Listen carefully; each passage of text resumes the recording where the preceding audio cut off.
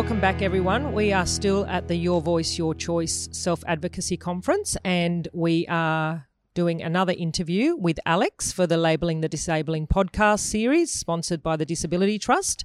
G'day, and Alex. I've got Ed with me. Hey. And Alex, who's 13 and is going to share his story of disability with us today. How are you, Alex? Yeah, I'm good. How are you? Good. What can you tell us about yourself? Okay, so I was born up in Randwick. When I was born, I was 606 grams and I was born at 28 weeks, so very small. And I was hospitalised for the first 100 days of my life. So what impacts did that have for you, Alex, in terms of your development and as you were growing? Well, I ended up having a tube that went through my nose to help me breathe.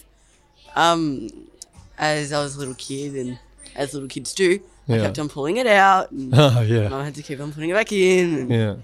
And, I saw a lot of medical professionals and doctors. I have been diagnosed with some conditions and disability and stuff. So I've got cerebral palsy and I've got autism and stuff. So I think that's what I got from my birth.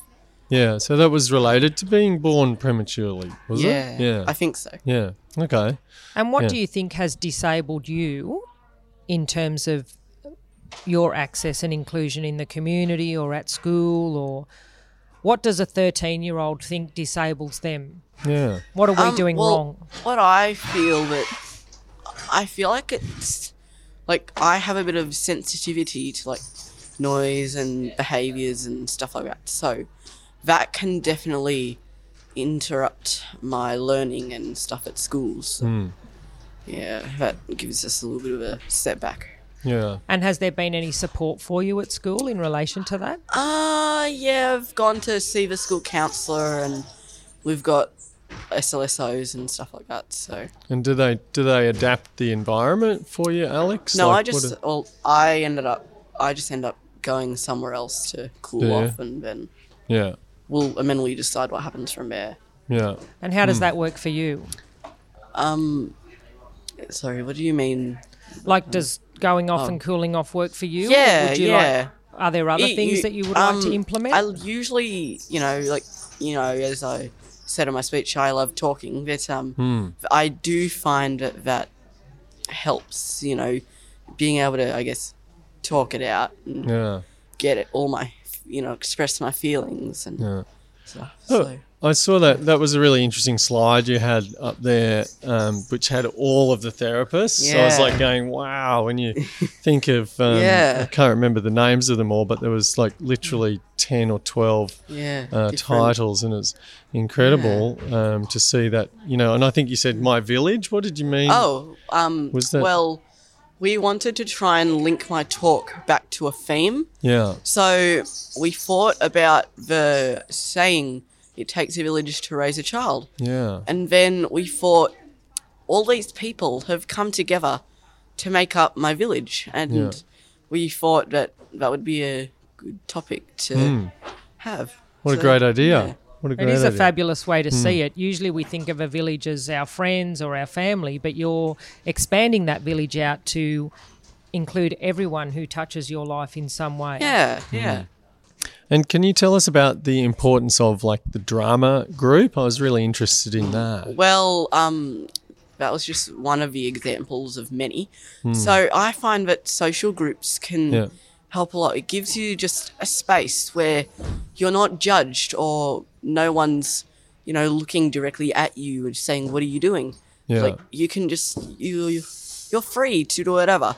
But then you've got friends with you as well that you can, they support you, and so that's just, a little bit of a support network if someone's starting out, or it's just people who, like, you've got the support workers and you've got the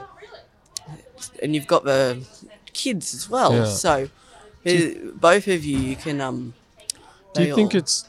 Yeah. Could it be? Is it because it's like activity based as well? So you're not focused on, like you're all working towards an outcome, like a play or like last year we ended up doing a big production with the older drama group. Yeah. So that was our end goal, I guess. And we had put many lessons towards that, working on it and trying to perfect it and, you know, making sure we've got everything we need. And so I feel like having an end goal that you set at the beginning, it just, like, gives you something to work on, because this isn't, like, free time or anything. It's just you're meant to be doing something because it's an activity. Yeah.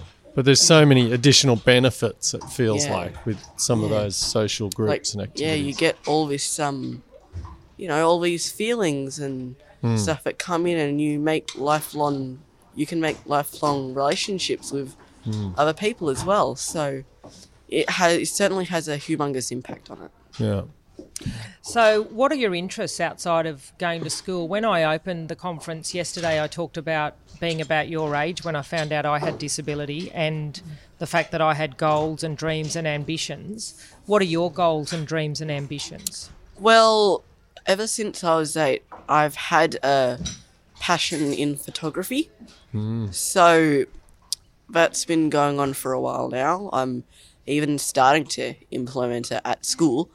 So I would like to do something around photography when I'm older. I'm also part of a Scouts group, so I have that as well, which I started when I was 8. And so... What sort of photography are you interested in? Just everything, but lately it has ended up being more, you know, photojournalism as with the school, and I've gotten a lot out of that, so... Right. Yeah. So you're writing stories to go along with the pictures? No, or? I'm just taking the pictures. Just taking the pictures? Yeah. And when I was your age, we used to take photos and have them developed at a shop back then. Yeah. And technology has come a long way. As we know, we all have a camera with us at all times. How do you think technology is helping you to influence your work in photography? Well...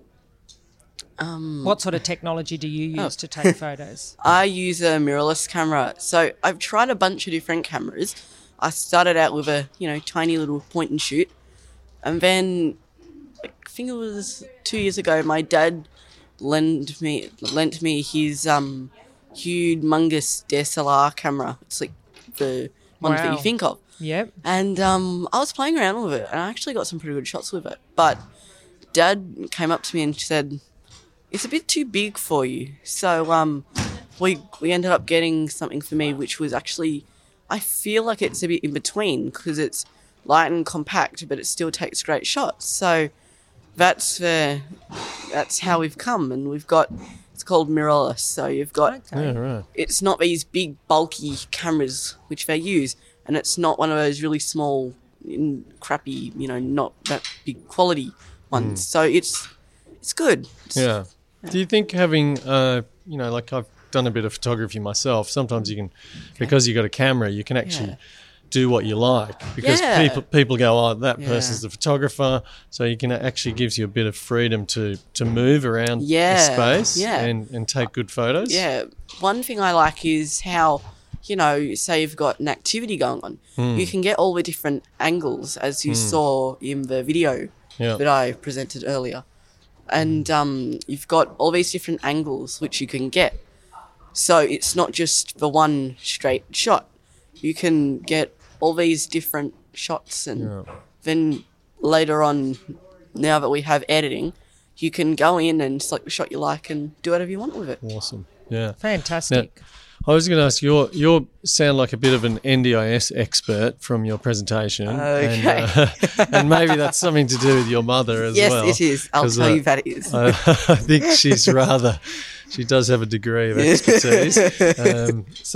But what's that like being, you know, like you seem to have a lot of knowledge around the NDIS and the workings of it. Really?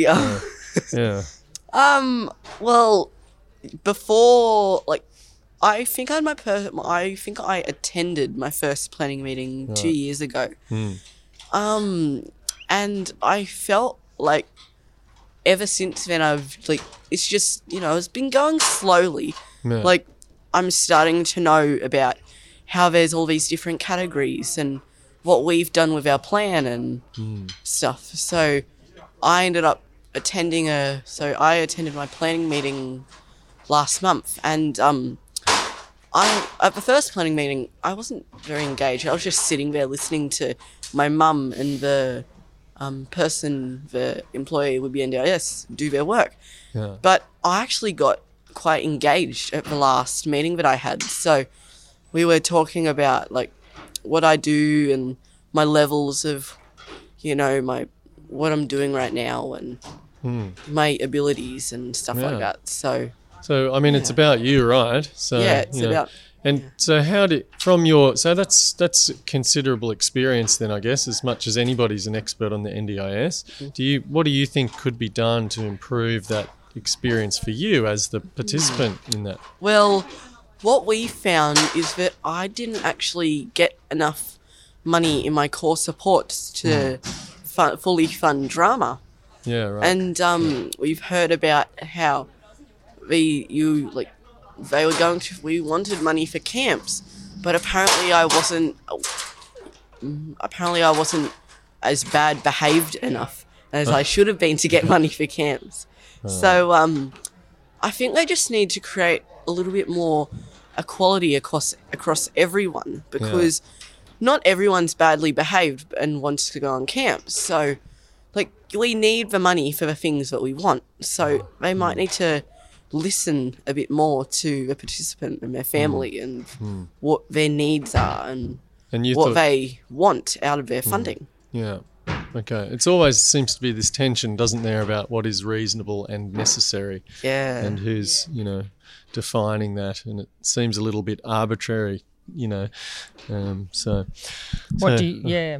definitely would agree with that.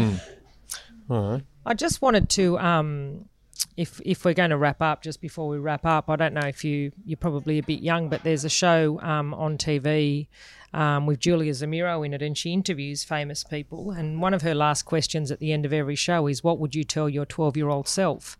Alex is 13, and for someone who's 13, you seem to have the wisdom of someone much older.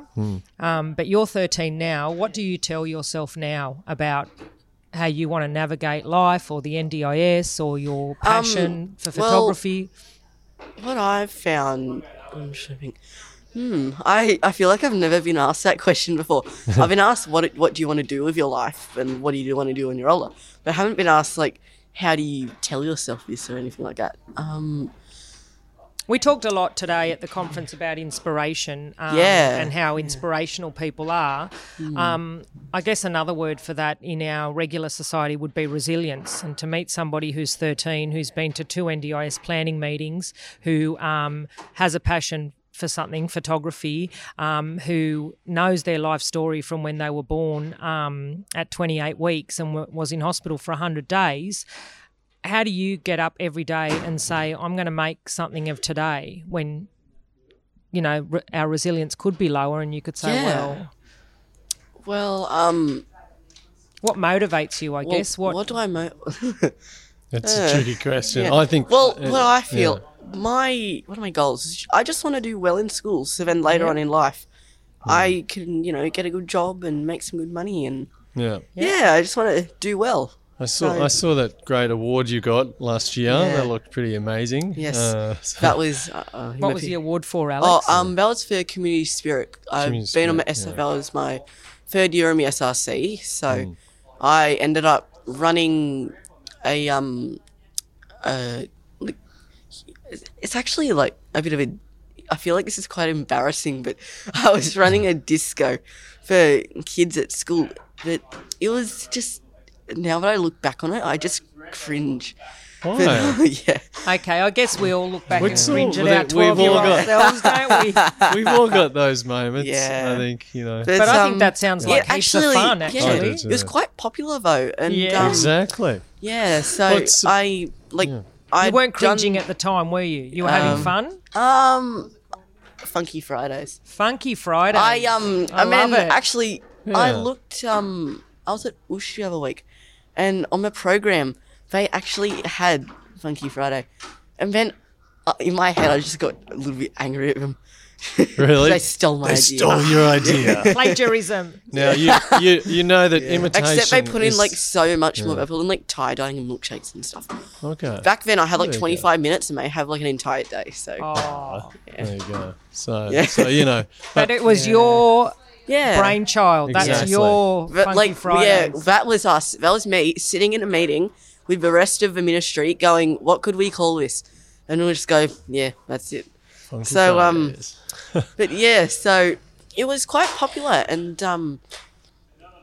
I've gotten a bit of recognition for, I guess, a bit of recognition for who I am and my attitude and stuff, which I don't need, but you know, it's- But yeah. Is there a lesson in that things don't have to be perfect and that you Yeah. can cringe at them later, but at least you did something? Because you do, you do something, and then you think, yeah, this is great, but then it's fine to cringe back on it, Yeah. like 20 years or whatever, I think so. and you just go, yeah, that was Yeah. me. Yeah. Well, I Yeah. hope in 20 years you're I not was, cringing. yeah. I hope you're filled with pride, Well, Alex. Yeah, that was me. That was me. I was crazy back then. That's Well- how we all look. Well, we're pretty blown away by you, I think. We are. Is that fair to say, Carol? Absolutely, blown away. And as I said, I hope in 20 years you look back, not with cringe value, but with an enormous amount of pride in your achievement. Yeah. Thank you so much for joining us. You're very welcome. Thank you, Thank Alex. you for sharing your story. Cheers. You're welcome.